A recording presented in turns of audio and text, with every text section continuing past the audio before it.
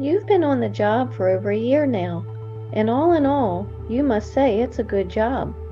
That is until last month when the nagging from your boss started regarding your returning to the office.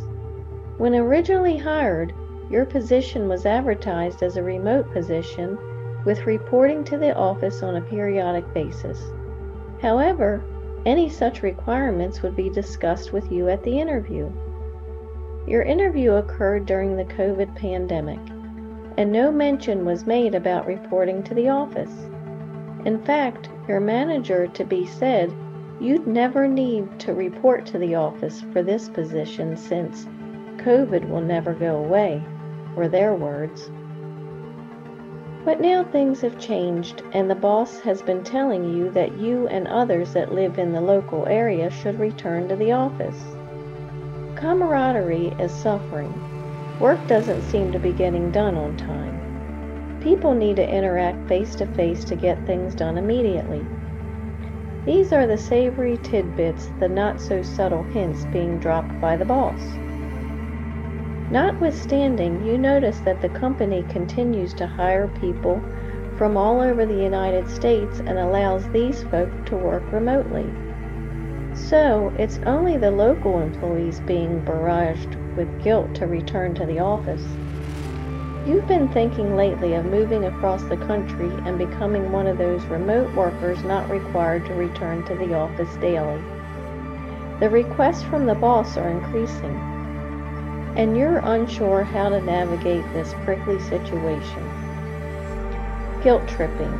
It's an old game that seems to always have a new spin for its user by the game master. The game master always seems to get their way in the end. So, some would argue the game has already been lost by the unknowing players once the game master begins.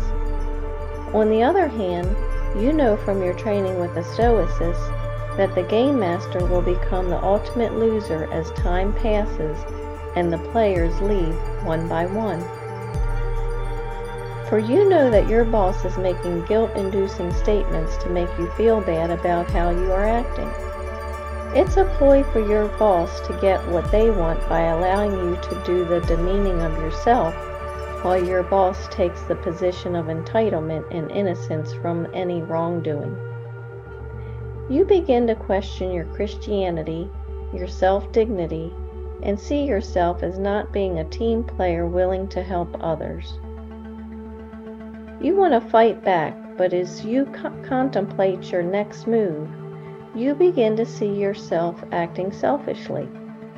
Furthermore, if you stand your ground and the boss treats you more poorly, you'll likely become accepting of the outcome, even your subsequent dismissal, as being your fault for not putting others' needs ahead of your own.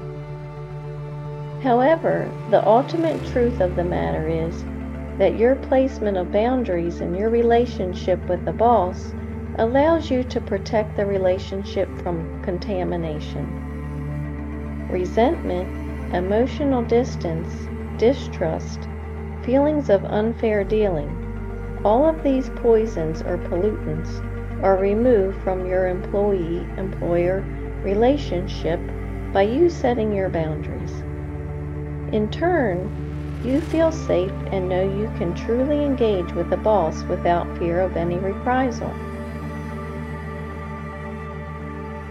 Thus, you're setting boundaries and enforcing those boundaries is an act of wisdom on your part and not an act of insubordination. So, when your boss is trying to manipulate you with the guilt trip game, you keep your response short without further explanation. The phrase, "no thank you," seems most appropriate, and you say these words without feeling any guilt or remorse. If the boss subsequently presses you with the why question, you respond by saying, "I'm protecting our relationship by being truthful with one another as we always are." And if the boss doesn't buy into this response, well, what you say next doesn't really matter, because it's time to apply for other jobs and move on. The trusting relationship between you and the boss have been tainted, and their poor behavior will likely intensify. Now, using my Stoic storytelling method. I work remotely, but my boss is making me feel guilty to come into the office. Should I go? We cannot choose our external circumstances, but we can always choose how we respond to them. Epictetus. By his good conduct let him show his works in the meekness of wisdom. Book of James. I will tell my boss, no thank you for their suggestion. I realized I needed to preserve my boundaries with my boss in order to protect our good relationship. The character trait I improved was enforcing my boundaries when needed with those I associate with. Thank you for sharing your mind with me. For your continued success, hear my secret. As the guilt-tripping games are played by the one who accuses, enforce your boundaries so no one loses. Now relax, control your mind, and be as you wish to seem. Empowered. Remember, it's the situation keeping my connection with him. I'm Lori Stith, the Stoicess, and I believe in you. If you like what you mentally now see, join my website to learn and think like me at stoicmatchmaker.com.